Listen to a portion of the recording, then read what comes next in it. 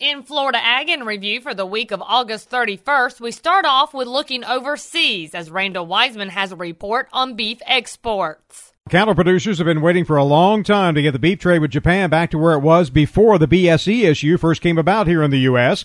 But after the political victory this past weekend by the Democratic Party of Japan, questions are being raised to how stable any near-term expansion of U.S. beef exports to that country will be. The U.S. originally negotiated terms of the present beef trade with the liberal Democratic Party, but now with the new party in control, some worry this could mean problems. But according to National Cattlemen's Beef Association's chief economist Greg Dowd, their reputation of being opposed to U.S. beef imports in the past may have changed. They really pulled back on that here with a new manifesto. Think of it as, we would call it a party platform, here a few weeks ago, where they pulled back on all that and they took all that language out, and then they just said, well, we want full traceability and we want this and we want that. They really kind of pulled back on a lot of this. Dowd said the DPJ party did make the beef issue a part of their political campaign last year by confirming Japanese consumer fears relative to BSE and the safety of the U.S. product, thus leaving some uncertainty about the status of the U.S. beef trade with Japan. We don't know exactly what they're going to be saying. I've heard some of the old NSC, National Security Council guys,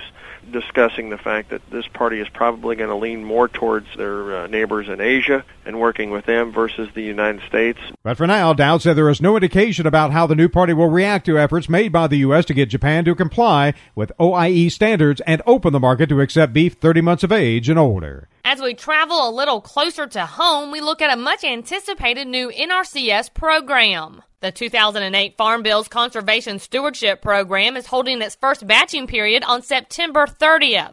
An NRCS regional conservationist for the East, Leonard Jordan, says it's a great opportunity for all producers to get involved in the conservation process. It will address a lot of our water and soil quality concerns that we have around the country, and it really assists in global climate change and encourage environmental responsible energy production. So it addresses a lot of resource concerns that exist in communities, exist in states, and exist in our entire country. Jordan adds that the new CSP program is now more accessible than the previous security program that held the same acronym. The new CSP will be a lot easier, a lot simpler for implementation, a lot easier for participants all over the country to participate, whereas the old CSP was watershed specific. In other words, only certain people could participate, whereas now the new CSP is nationwide. Jordan notes that the program is just another tool in the effort of conservation. It's a great opportunity because, after all, we as an agency, we're about trying to provide incentive to producers to practice good stewardship or to enhance the good stewardship activity. So this is just an additional program, additional tool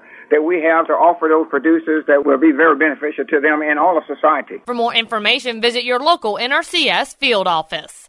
And as we look forward to the new citrus season, Ernie Neff has this report on the state of the citrus canker rules. On Southeast AgNet, the deadline for comments on the U.S. Department of Agriculture's proposed new canker rule arrived Monday, with the Florida citrus industry hopeful for the rule's quick passage, but also mindful that the rule won't be adopted overnight. As the deadline for the comment period neared, University of Florida post-harvest specialist Mark Reitnauer reminded the fresh fruit industry that even if the rule is approved, it won't go into effect until after this citrus season begins. Remember, he writes in his memo, until a new canker rule goes into effect, the industry remains under the same canker regulations as were in effect last year, so it will be business as usual until the rule is changed. He adds that USDA canker inspections are still required for export shipments to countries where canker is a phytosanitary issue. This won't change even if a new domestic canker rule is implemented.